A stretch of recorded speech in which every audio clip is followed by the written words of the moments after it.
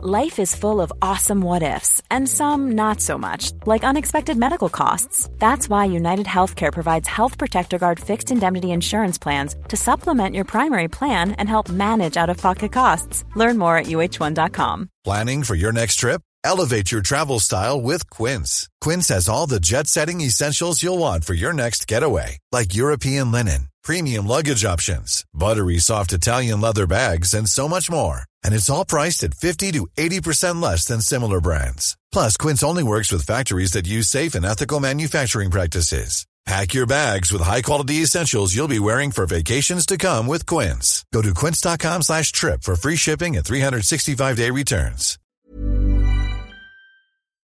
A word of warning. This podcast contains discussions that some listeners may find distressing or triggering. Please use your discretion.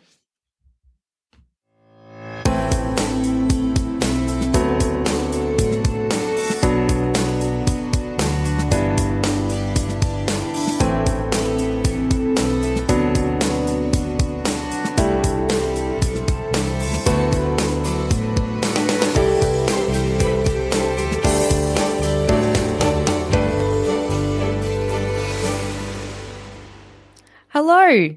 Just before we start this week's episode of Reclaim Me, I was wondering if you could do me a favor. Can you please go onto the app that you're listening on, click that subscribe button, and rate and review this podcast? It really helps me reach other listeners and other survivors and allow them to tell their story and to learn from this podcast too. Now to the show. Hello and welcome to Reclaim Me. My name is Madeline Heather, and today I am joined by a very special guest. Hi, my name is Galit. I'm really happy to be here. Thanks, Maddie. Thank you for joining me, Galit. And I met you very recently, basically via social media. You reached out to me and we had a phone call, and then we've become fast friends. We've met up and had a few drinks together with some of our other survivor friends. So it's been a wonderful experience meeting you and getting to know you. Well, thank you. I feel the same way. You know, you were actually the first page or person that I came across that was advocating openly about, you know, being a survivor and wanting change. So you've really been the first step for me to connect with other survivors. So I'm really grateful for what you've, for the platform that you've created. It's been great. Thank you so much. And I'm so grateful to hear that and to hear that I'm reaching people and that this is getting somewhere. So I'm really glad for that. Galit, do you want to tell me a little bit about yourself? Like what's your background? Where are you from? You've got a very unique name. Do you mind telling us a bit about yourself? Yeah, absolutely. So I've recently turned 23. I live in Melbourne in Australia. I'm one of three, so I'm the middle child, older brother, younger sister. My name, it is a unique one. It's a Hebrew name. It actually means little wave. So I am Jewish, so that's the connection there. But other than that, I'm fully Aussie. I was actually born in Hobart, but moved up to Melbourne when I was quite young. But all my family, my parents, all my grandparents are South African from Johannesburg. So it's a bit multicultural there, but yeah, that's me. So I'm so grateful to have you here because we're going to talk about a topic that's quite hard to talk about today specifically. So do you mind telling us a little bit about what your story is and where it began for you? Yeah, of course. So I am a survivor of child sexual abuse. I was abused by my biological dad when I was quite young. I was about 9, and it went up until I was about 13. I don't exactly have memories that, you know, I don't remember the first time. I don't remember the last time. It was quite frequent. It was quite often. So that was a lot of my childhood occupied by that. The dynamic of my family is quite unique, I'm going to say. My parents were together at the time. I was living in a family of 5 of us, my parents together, my older brother and my younger sister. I am Jewish, like I said before, so I was raised quite religious. I think that was what a lot of our childhood was focused on, certainly from my mum's point of view. So my mum was quite religious. My dad, not really. They didn't really make it work super well in the household, but that's the household that I lived in. So it was quite divided. There was a lot of deceit. But, that's all coming from the inside. If you were to look at our family from the outside, I think we would have come across as quite a normal, quite an average. My mum is an educator within the Jewish school systems. My dad owned his own company. He was an optometrist. So, we seemed quite together. And I mean, by all means we were. For me, it's quite difficult because I was going through such a horrible thing all by myself. This wasn't something that either of my siblings were experiencing either, which I did know at the time. But yeah, the relationship that I formed with my father from a young age, look, at the time I thought it was all very normal. Obviously now I realize it's not. But it was very much given to me in a way of love, in a form of care, and it was just love. That's how I was, that's the type of abuse that it was, I guess. It was, well, I love you, so I can do, so that's what we do. And it was very normal for me. It was so normal for me that, up until the age of 11, I actually thought that it happened in every family because that's all I knew. Being quite religious, being Orthodox, there was not much exposure. I started off at an all-girls school and slowly progressed to less and less religious, to the point where I actually ended up dropping out of school. So pretty much, this was all happening within the household, kind of right under everybody's noses. Nobody really had any idea, which I'll go into that a bit more on the topic of grooming and how it's not quite just the abused that is groomed, but rather everybody in the environment. I'll go into that a bit more later. So once I kind of hit puberty, it pretty much stopped. It started decreasing and then it just stopped. And then it was like it never happened. My family was still living all together in the one house.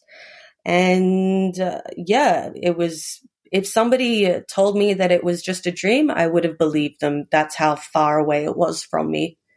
And then, I kind of lived a normal childhood life. And then when I hit about 17, so this was the beginning of 2015, my family I'd say we were kind of not your typical family necessarily.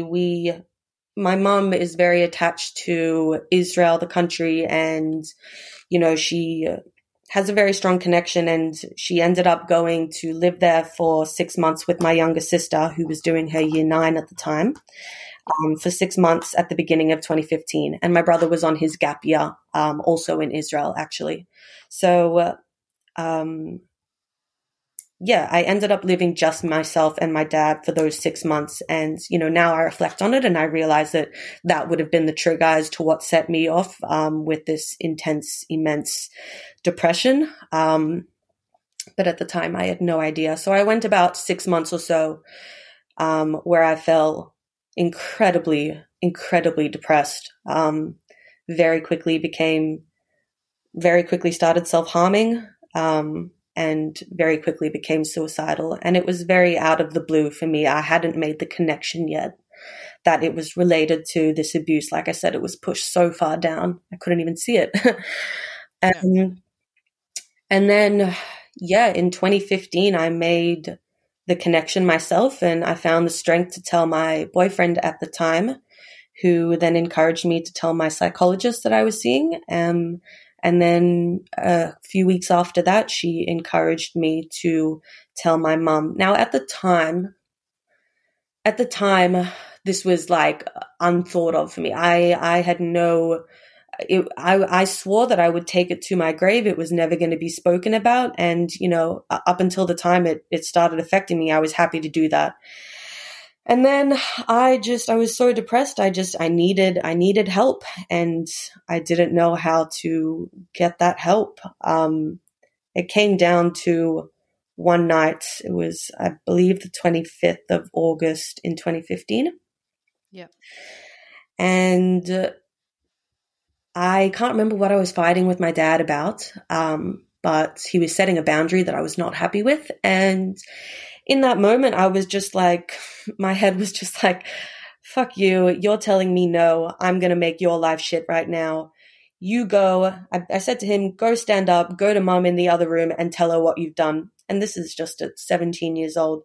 I should throw in there that that year in 2015, while we had been living together, and I'll also just add that there was no funny business, there was no abuse, there was nothing at all happening at this time. Yeah, so it had stopped for a while by this time. Yeah, it had fully stopped. It had stopped since for quite a few years at this point. Yeah. But in that year, in the beginning of 2015, after I told my therapist, I basically came out. I spoke with my dad and confronted him about it.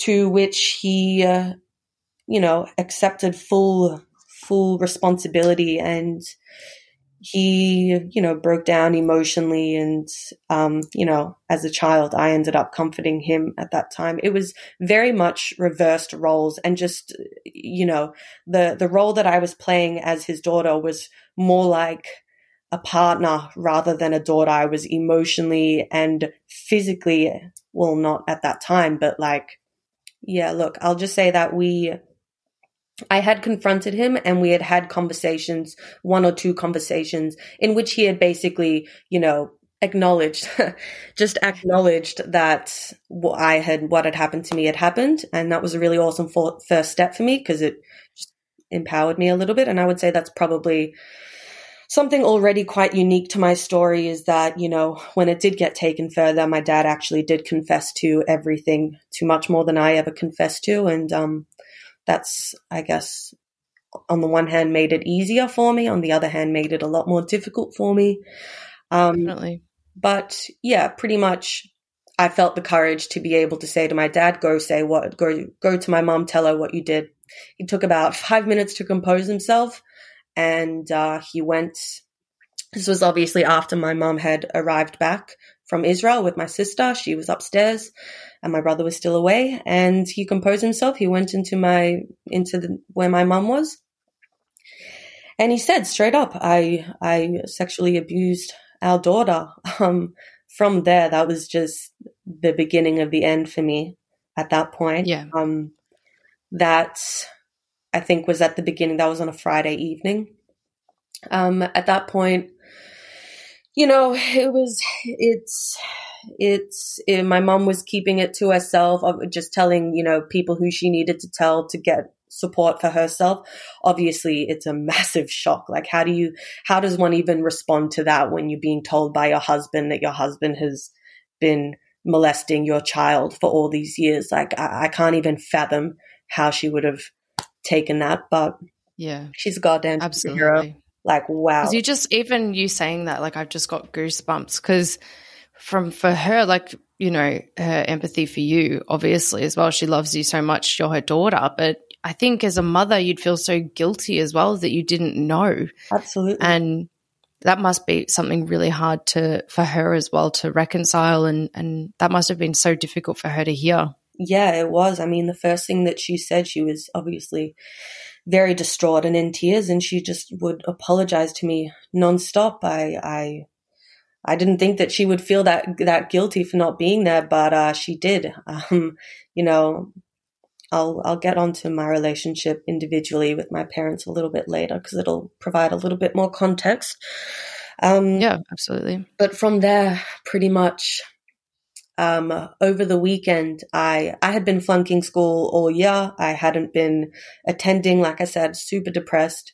And I wasn't going to pass year 11. I basically just decided, fuck it. I've gotten this off my chest. My mum knows it's not just a secret within myself now.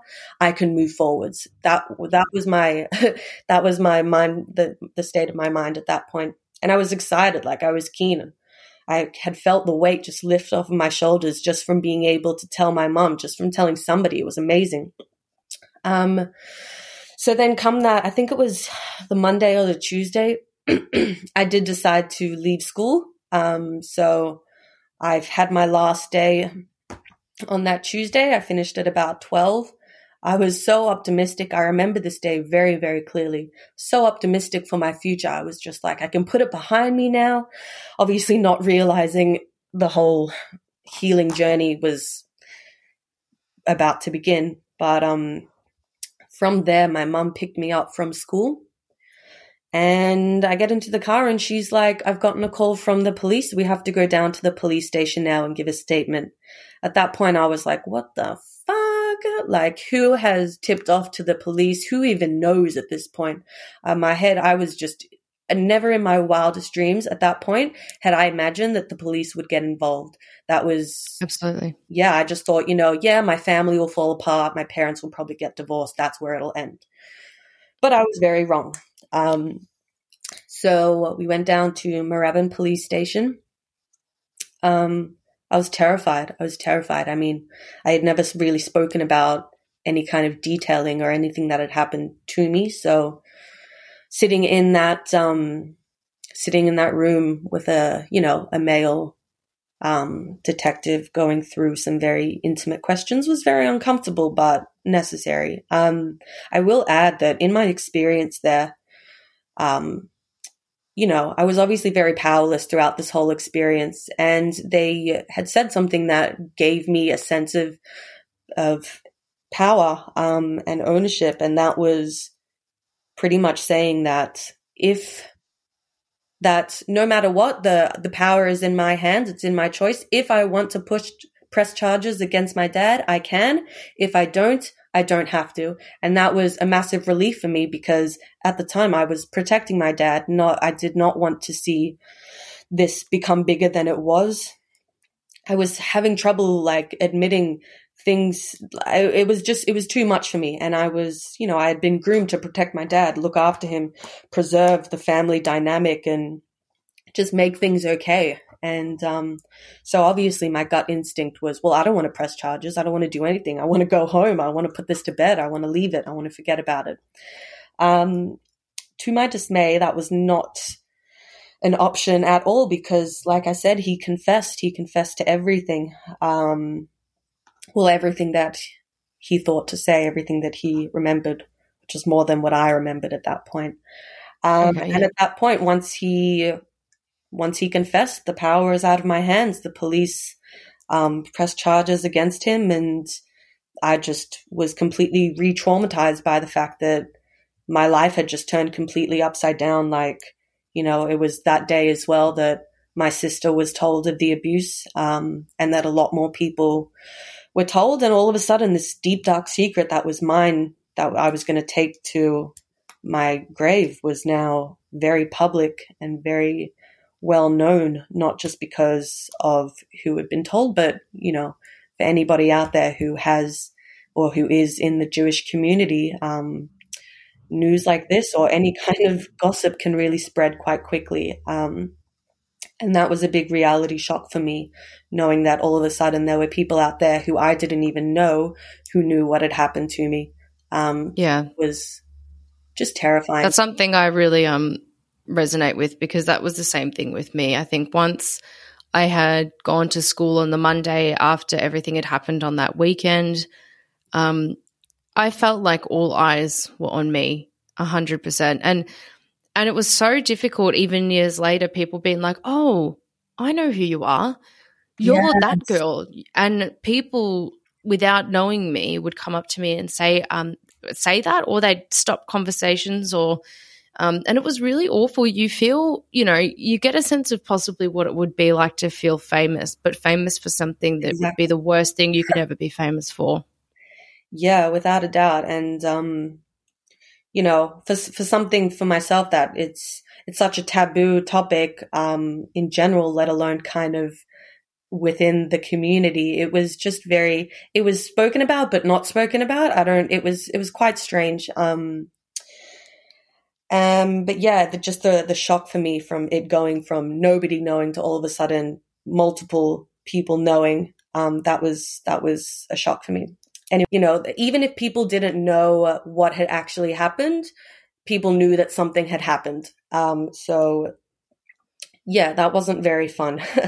And it also felt like I was being defined by this thing that at the time I you know, my identity was so broken at that point anyways, that I was kind of just wanting to hold on to any part of myself that felt factual or that I knew was actually part of my strict identity. And, you know, at that point I was kind of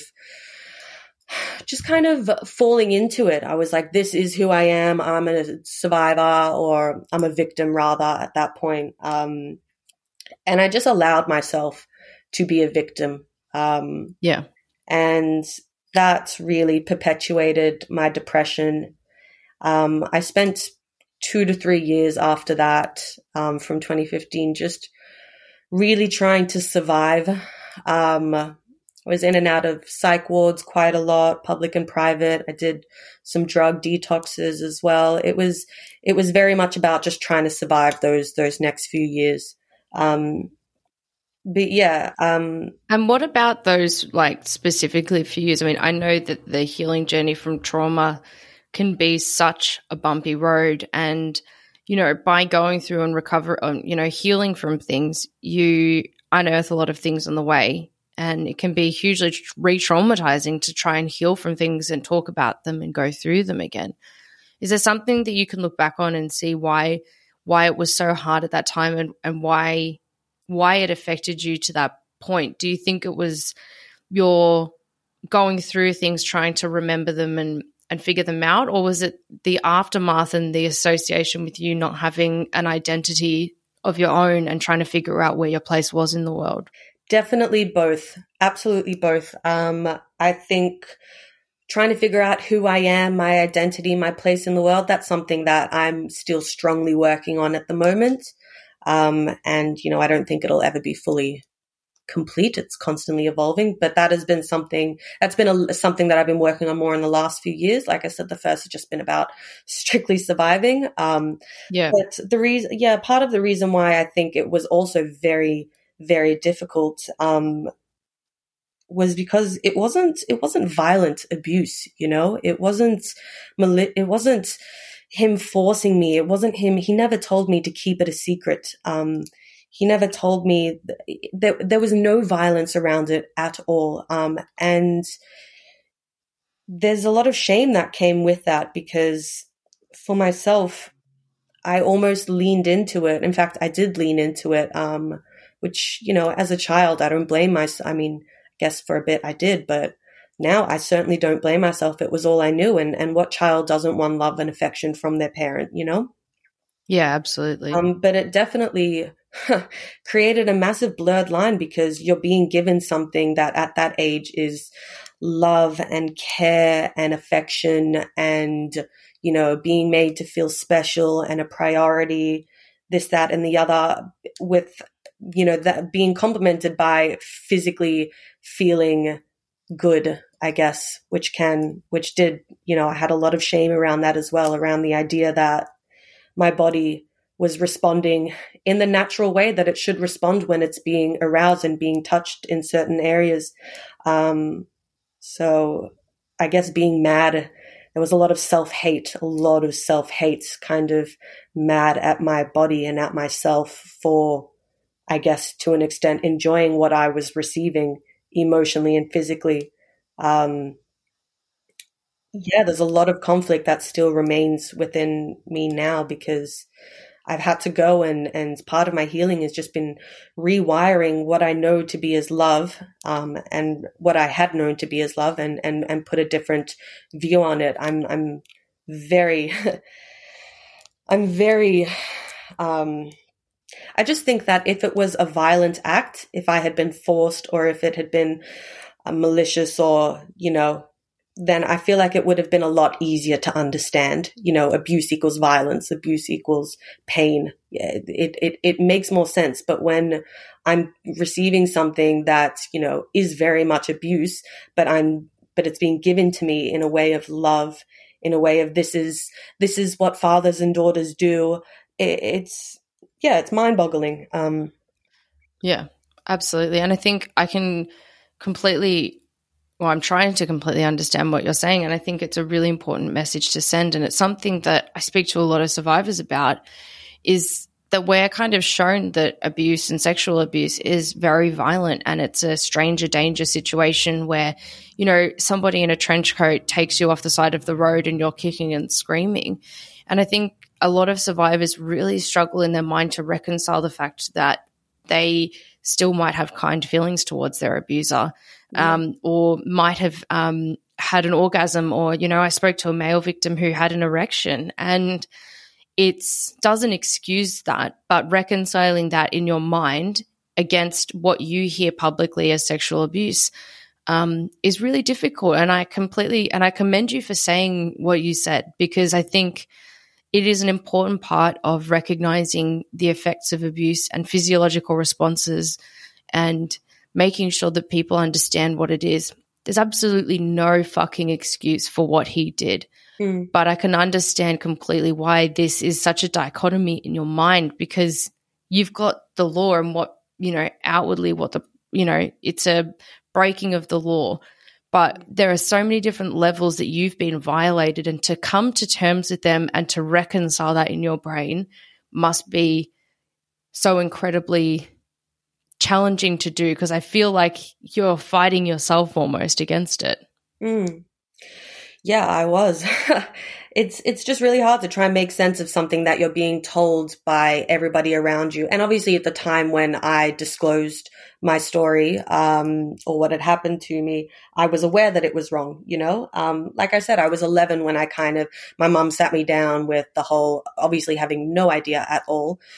And the speech was something about, you're going to start going through puberty very soon. Men will start to look at you differently. If any boy or any man or any stranger touches you inappropriately or makes you feel uncomfortable, then, say something, blah, blah, blah, basically giving that speech. But she obviously wouldn't have said anything like anybody, your dad, your family, your family friends or anything. I feel like there's a big gap in which you pointed out just before that, I think we know that things happen behind closed doors, but we don't really know.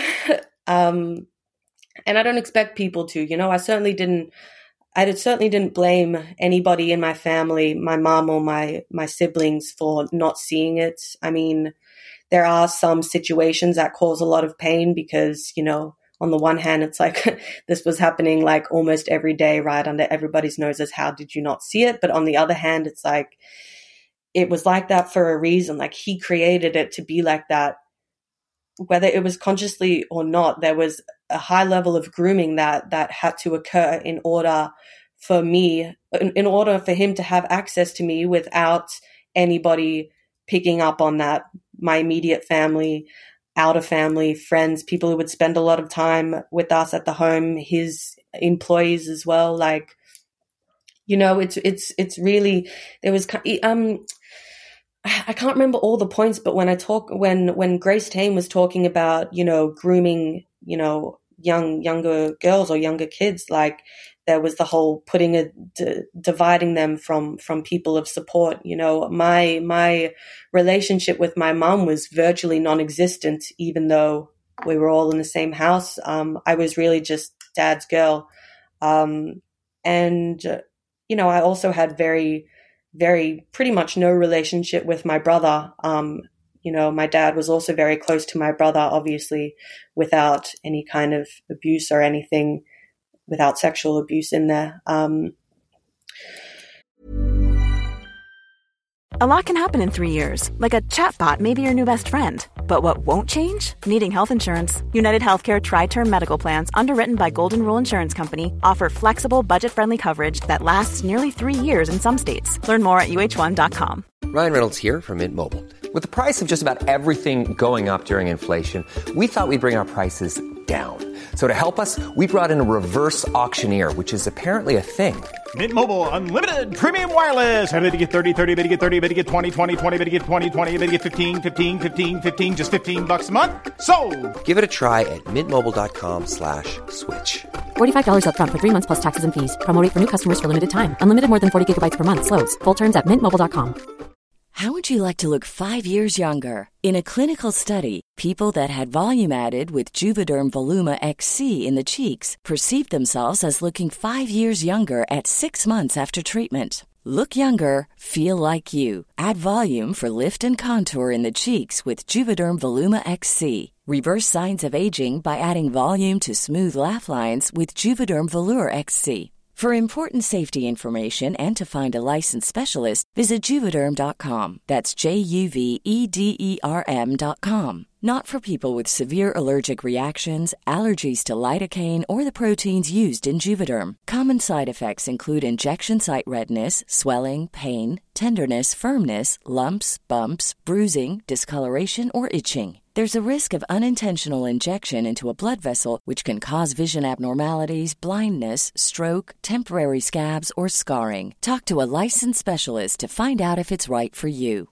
One size fits all seems like a good idea for clothes until you try them on. Same goes for healthcare. That's why United Healthcare offers flexible, budget-friendly coverage for medical, vision, dental, and more. Learn more at uh1.com. Look, the other really hard part is that, and I'll say this, and I know that it's maybe not something that a lot of people will understand, but my dad was also a very, very good dad. Which sounds absolutely ridiculous, but he, in almost every way, was a very good dad. I have a lot of fond memories as a kid. We went camping, we went fishing. We spent a lot of time together inappropriately, but we also spent a lot of time together as a father and a daughter should. Yeah. And so, yeah, it was very conflicting. And that must be so hard as well with the, him being charged, and you trying to reconcile not only how you feel about it, but feeling guilty for the fact that, there are those good memories of him there too. And it's the same as it's much easier to walk away when you hate somebody, but when you have fond memories with them and you do love them, it's so hard. When you don't see him as evil, and, I still do I'm naturally an empathetic person, but I do have that perspective of, for me, I just look at everybody as a little child. Like, what is it? Like, everybody was a child at one point, and everybody is just trying to survive and learn and grow and whatever. So I don't expect everybody to agree with me, but I certainly believe that people aren't born evil. People are bred evil. And, evil is kind of actually a bit of an extreme word, but we're a result of our environment and the people who have brought us to where we are now. So not that I blame my grandparents for what my dad did. I certainly do not. But I just take into account that I just feel that just because people do bad things, it does not make them bad people. I really don't expect people to understand where I'm coming from, especially in this topic of abuse. However, I don't make excuses for my dad anymore. What he did was fucked up, and it's taken a massive toll on me for years. But I do try my hardest to look at different perspectives, because quite frankly, the anger and the pain was holding me back. And not that I want to forgive him, because I don't always think that that's necessary. I've certainly come to a point of just accepting what has happened, and just accepting. Sorry, I've lost my point a little bit, but no. I think you're making a really good point, and I think it is exactly like that. And I think I did a post on it the other day because I feel quite strongly about this. I think if you come to a place of forgiveness through your own means without coercion from anybody else, and that's something you personally want to do, then go for it. You know, there's no survivor textbook. There's no right way to do things. You know, there are so many different types of therapy and therapeutic things that you can do to try and heal. And for each person, that will be very different. Yeah. I get really pissed off when people say things like, you need to have forgiveness in your heart for the people who have abused you, or forgiveness will set you free.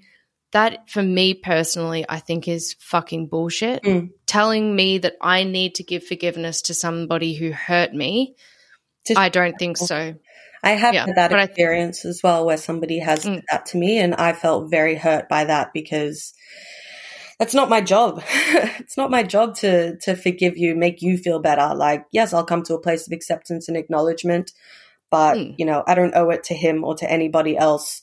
Or the only person I owe it to is myself, and I'm happy with where I'm at with it. You know, I no longer protect him. I feel as though, you know, probably about a year or two ago, I was able to fully kind of break myself out of that spell.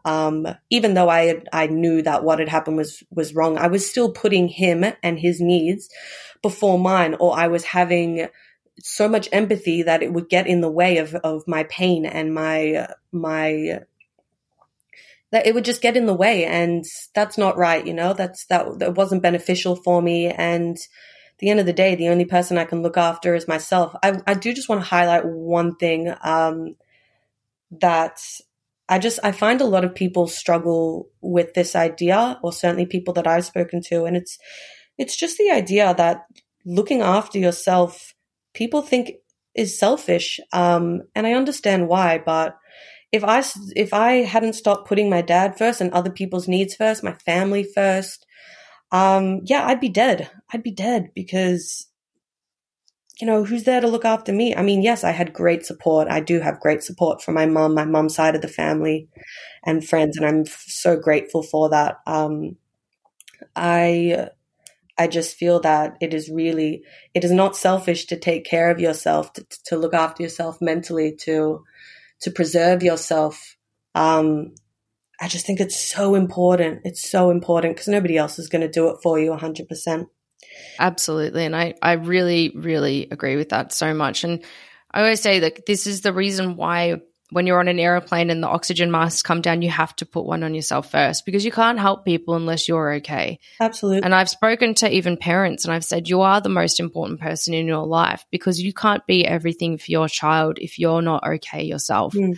And it's important to take the time to, you know, work through things, but to give yourself, to not feel guilty for looking after yourself, for taking the time to do that. That's fucking important. Yeah. And I spent so many years not taking care of myself, not even knowing that was, I mean, as a kid, you know, you're supposed to be looked after by your parents, and to an extent that was achieved. To a big extent, it was not. I think exactly what you're saying is correct. I do have a question though. If we go back to the court kind of case and everything. Couldn't even get to the court. True. You were in the police station and you've been called in. You were about 16 or 17 then, is that right? Yeah, I was 17 years old. So you're still technically a child. Yes. And do you know who was the person that went to the police? Yes, actually. It was only about a year or two later that I found out, but actually to the extent that my dad felt this guilty that he actually he dobbed himself in. My mom had given him a couple like numbers for support things, like I think just, I don't know exactly, maybe like Lifeline or some of those resources and that. And I think from what he's told me, because, you know, from what he told me at that point, he basically went out of his way to find one that was connected to the police so that he could basically dob himself in. He basically put himself in jail. He knew exactly what he was getting himself into when he made those calls for himself. And obviously I was distraught at the time, but I think that was probably for me, it's very hard. I certainly don't forgive my dad, but there are moments of like, just kind of like saving grace, or just simply because he just made good decisions that were for the benefit of me and my family following the abuse, obviously. So when from the moment I told him to go and tell my mom, he pretty much did everything right, quotation marks. Like I couldn't have really asked for, and I certainly didn't, but I couldn't have asked for better decisions to be made at that point, because, you know, he dobbed himself in. Yeah. When I was having my interview, I was giving my statement, I gave very, you know, my first time ever talking about it, I gave very, very brief.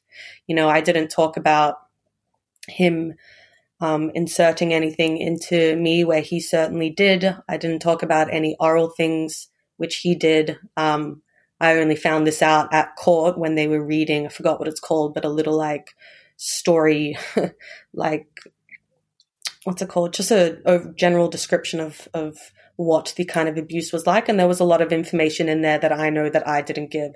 So he was very forthcoming with pretty much everything. And he knew he was going to jail, and he was ready to take that on.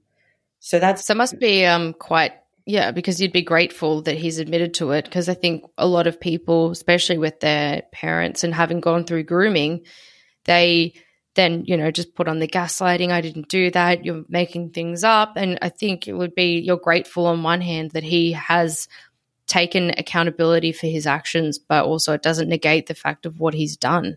Yeah, for sure. And I mean, at the time when he was making these decisions, and I could see that it was progressing further and further towards going to jail, blah, blah, blah, and all that, I was angry. I was distraught. I didn't want that. I had been taught to protect him at all costs, and now he was just throwing himself under the bus. I didn't know how to deal with that. I know that sounds so strange, but like, I just didn't know how to deal with that. I didn't know how to look after myself. I only knew how to look after him.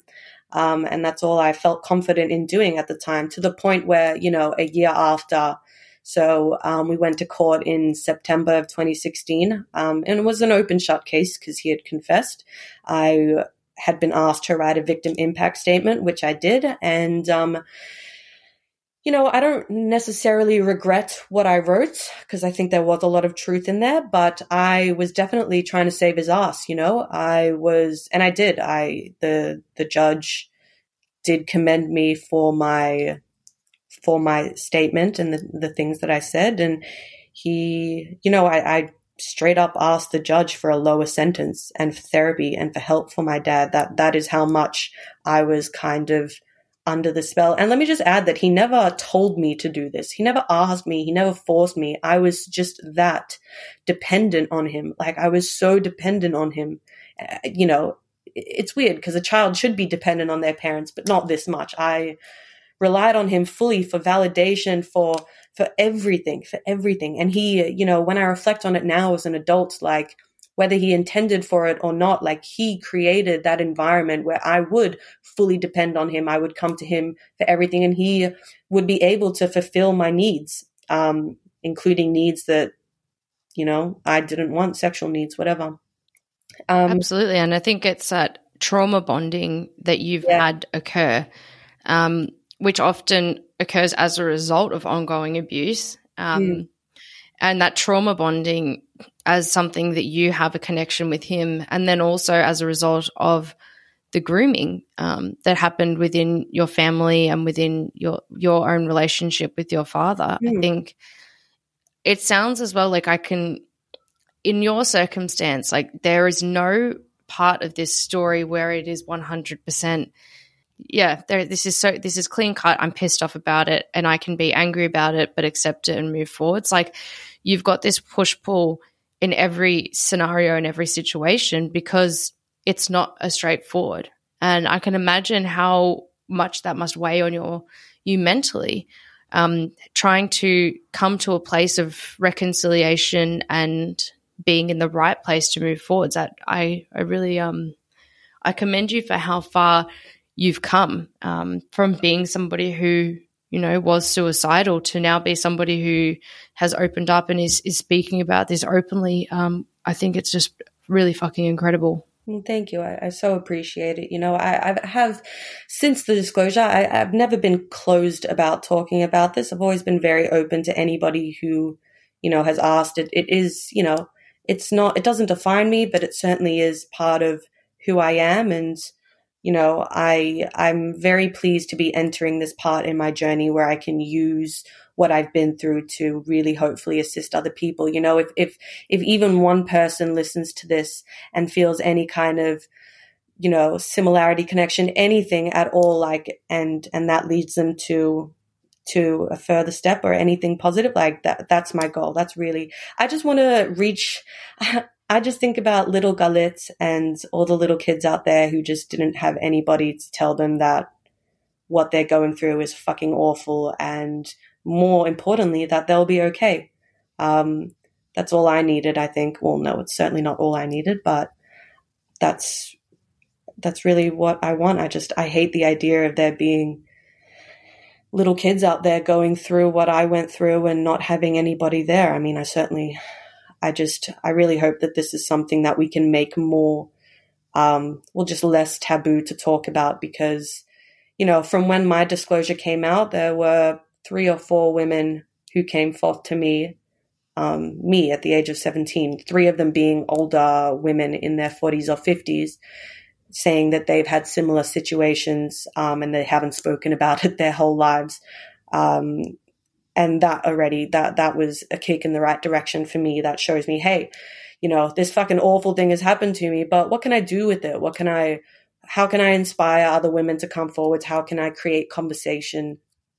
How can I absolutely create understanding around this idea of, firstly, grooming and the abuse doesn't equal violence. And, the grooming was never done with words, the way that he would, kind of segregate me from the rest of my family. It's not like he was, defacing my mum's religion or he's Jewish too, but he wasn't very religious at all. It wasn't through his words, it was through his actions. So, on a Saturday, it's the Sabbath, it's Shabbat, that's what we call it. And there are a lot of kind of rules and regulations that you're not allowed to do, usually a lot to do with electronics or stuff like that. And also, kosher, keeping kosher. So that has to do with, the food diet, stuff like that, mixing meat and milk together, what kind of meats you can and can't have. Point is, on a Saturday when my mom was at shul, at synagogue, my dad would take us to Macca's, which would be breaking 101 rules. And it was just in that kind of behavior that really divided me from my mom. It certainly had a different, effect on my brother and my sister as well. Similar, but obviously minus the abuse aspect. But it is undermining. Well, absolutely. It was definitely so much deceit, so much manipulation. My mom really was quite blindsided from the way that my dad was raising us versus how she was raising us. And, talk about conflict. We were raised in a household where, there wasn't violence or anger. There wasn't any kind of, money problems, whatever, but it was generally quite a settled household, but so much deceit. And I don't think, I don't even think that certain people in my family really see how much deceit there really, really was. It's unfortunate. And that must have been hard for you as well, to regain your relationship with your mum. What's that been like now, reconnecting and with your family after court, after everything, and even now? What's that been like for you as a journey as a survivor? It's been very interesting for me. My relationship, me and my sister have always been 2 peas in a pod. She's 3.5 years younger than me, and she is my absolute angel and rock. Just from since we were little, we've always just had each other. So that's great. My mum, obviously, when it was getting to a point right before the disclosure and I was, self-harming a lot, and she basically there was a whole kerfuffle where she was like, I'm coming back to Australia. And I was so angry at her. I was like, if you come back, you're not my mom. Like, I hated her. Like, and I can say that confidently. At that point, I hated my mom with a serious passion for no good reason, like for no good reason at all. That's just what I had been, made to see. So our relationship was so fractured and basically non-existent. But, once the disclosure happened, my mom just jumped right up. Her focuses of, I guess her priorities changed, which I'm very glad that they did. It's been a rocky road, but my mom she's just a superwoman. Like, how does somebody hear this type of news and make it through? Not only make it through for herself, but she's been just the most incredible support system to me and my siblings. And I credit my life to a lot of people. Her obviously definitely being one of them. She's amazing. She's incredible. I'm so glad that you've got that support around you as well. Me too. To know that you are a priority must have helped so much to feel that way, especially kind of going through that feeling of hating her as well. Yeah, well, it wasn't always a great priority because obviously I was in crisis a lot. So when I was getting attention, it wasn't great attention. It was making sure that I'm safe, stuff around there. So I became a priority, but not a positive priority. So yeah, in the last 2-3 years, it's really taken a much better turn. I'm not depressed. I'm not suicidal. I haven't self-harmed in many years. So I'm really pleased about that. It's something that I've just adapted to. And obviously when I was in such a dark place, I didn't see it at all, but everything passes. The good and the bad. And, I think without the support, I probably wouldn't have gotten through it as well as I am. But I would also just support, and therapy and medication as well has been very helpful for me. My mindset is there's resources out there. Just go find them. My mom is very much a doer. So she's connections, who can help me with this, who can help me with that. And they exist, I've been through a lot of different, I've gone through a lot of different, government supports, public, private, whatever. I've just gone and tried to reach out with her assistance to as many things as possible. A lot of them, quite frankly, I don't remember like that. It's been my memory is not great around it. I do smoke quite a bit of weed, and that's been something that, was introduced to me at about 16, actually by my dad, and was very quickly became part of my identity, part of what kept me going through the days when it was all too much. And that was pretty much every day for a long time. And it's a bit of a coping mechanism. Oh, absolutely. Absolutely. These days, my relationship with weed has evolved, but it's still something I struggle with. And, I just want to put that out there that I have, I'll be the first to say I've come such a long way from where I thought I never thought I would be at the place that I am, but I still do struggle with many things.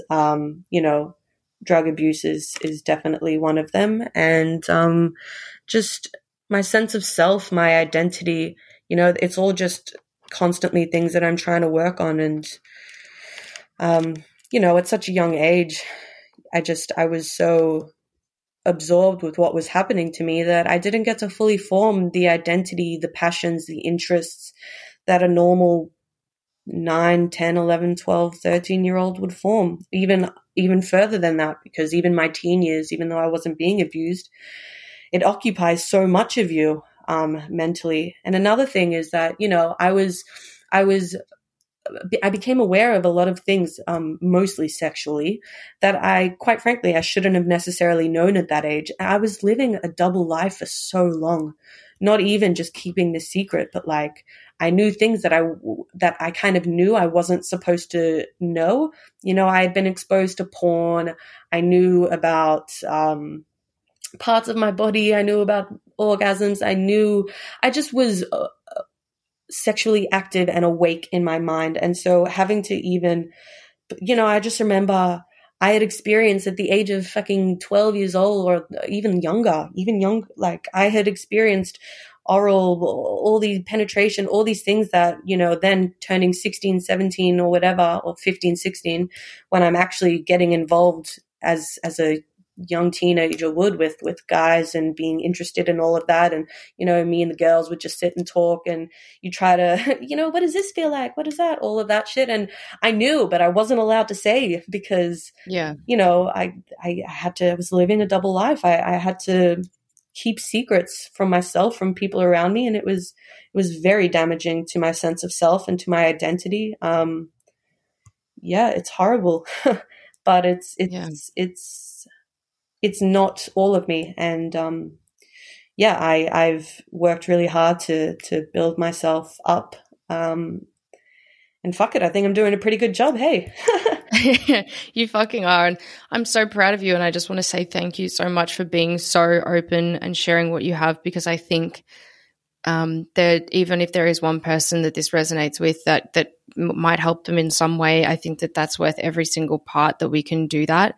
I want to say thank you. I want to say quickly as well, if somebody does come and disclose to you something about child sexual abuse or any abuse in the state of Victoria and in the country of Australia specifically, if you're above 18 and somebody discloses that, you are a mandated reporter. So you do have to report that. I think probably, Galette, in your circumstance, maybe because you weren't in danger still, that's why your therapist didn't disclose. But anybody over 18 is a mandated reporter. We have to report these things. So if somebody does disclose something to you, please make sure that you alert some kind of authority. That might be 1-800-RESPECT, Lifeline, other different services that you can reach out to for help, but please know that. Good. Secondary to that, if somebody does come forward to you and disclose something for the first time or one of the first times, and they might not want to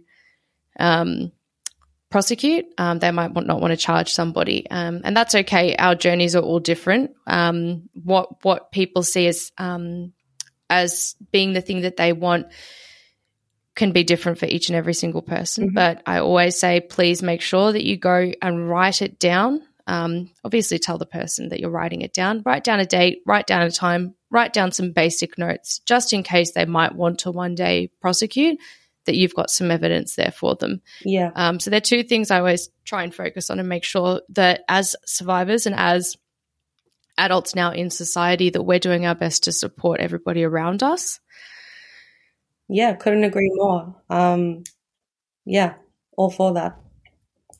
And I think what you said as well that was really poignant is that you're still going through it. And I think that's something that all survivors have. I think you think you're going to reach this pinnacle of happiness, but with mental illness, with depression, with trauma, with issues, with substance abuse, there are weeks where I drink way too much and I'm not sure why I'm doing and having these self-destructive behaviors as much as I am. And then I can have weeks where I don't drink at all and I'm completely fine. Or I can drink normally and not take it too far. So I completely agree. There are weeks, I think that I'm somebody that has worked through it for a very long time. And I'm mostly okay, but there are some days where it all just piles up and it gets too much. And I just want to let everybody know that that is completely normal and that is completely okay. It is okay.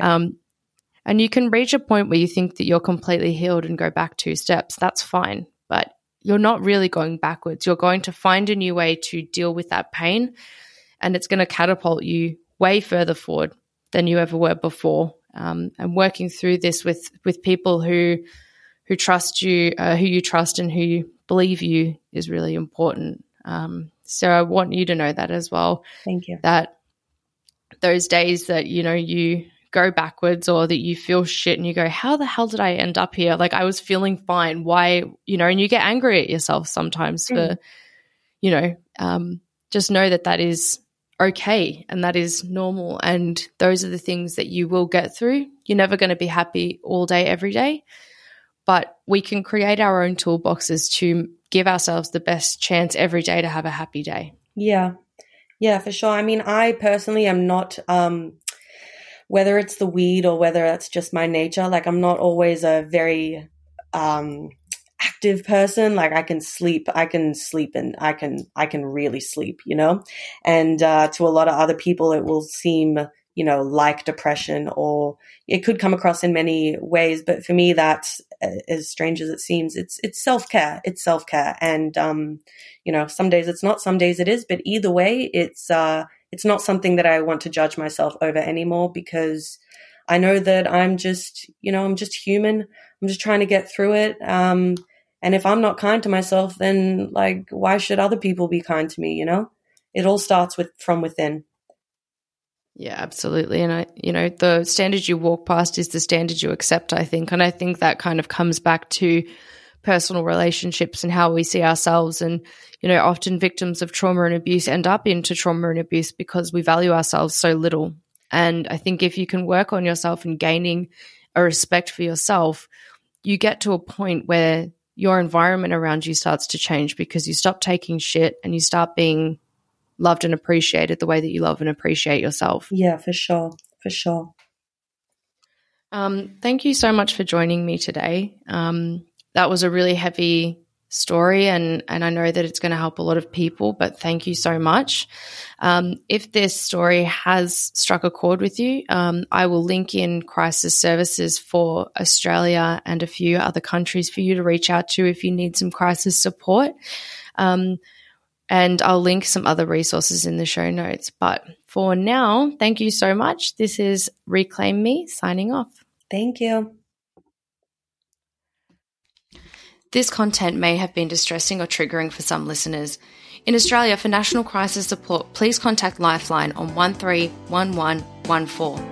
For more resources, please see the show notes for this episode.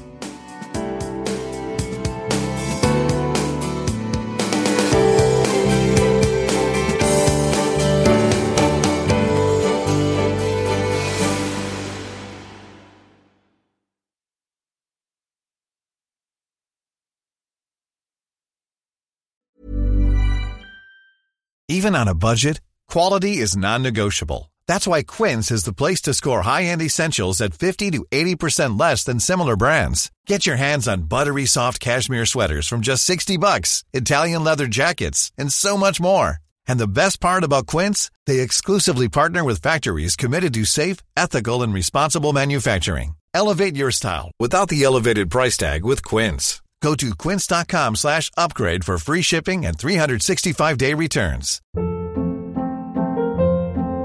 Hold up. What was that? Boring. No flavor. That was as bad as those leftovers you ate all week. Keke Palmer here. And it's time to say hello to something fresh and guilt-free. Hello Fresh. Jazz up dinner with pecan-crusted chicken or garlic butter shrimp scampi. Now that's music to my mouth. Hello Fresh. Let's get this dinner party started. Discover all the delicious possibilities at HelloFresh.com. Even when we're on a budget, we still deserve nice things. Quince is a place to scoop up stunning high-end goods for 50 to 80% less than similar brands. They have buttery soft cashmere sweaters starting at $50, luxurious Italian leather bags, and so much more. Plus, Quince only works with factories that use safe, ethical, and responsible manufacturing. Get the high-end goods you'll love without the high price tag with Quince. Go to quince.com/style for free shipping and 365-day returns.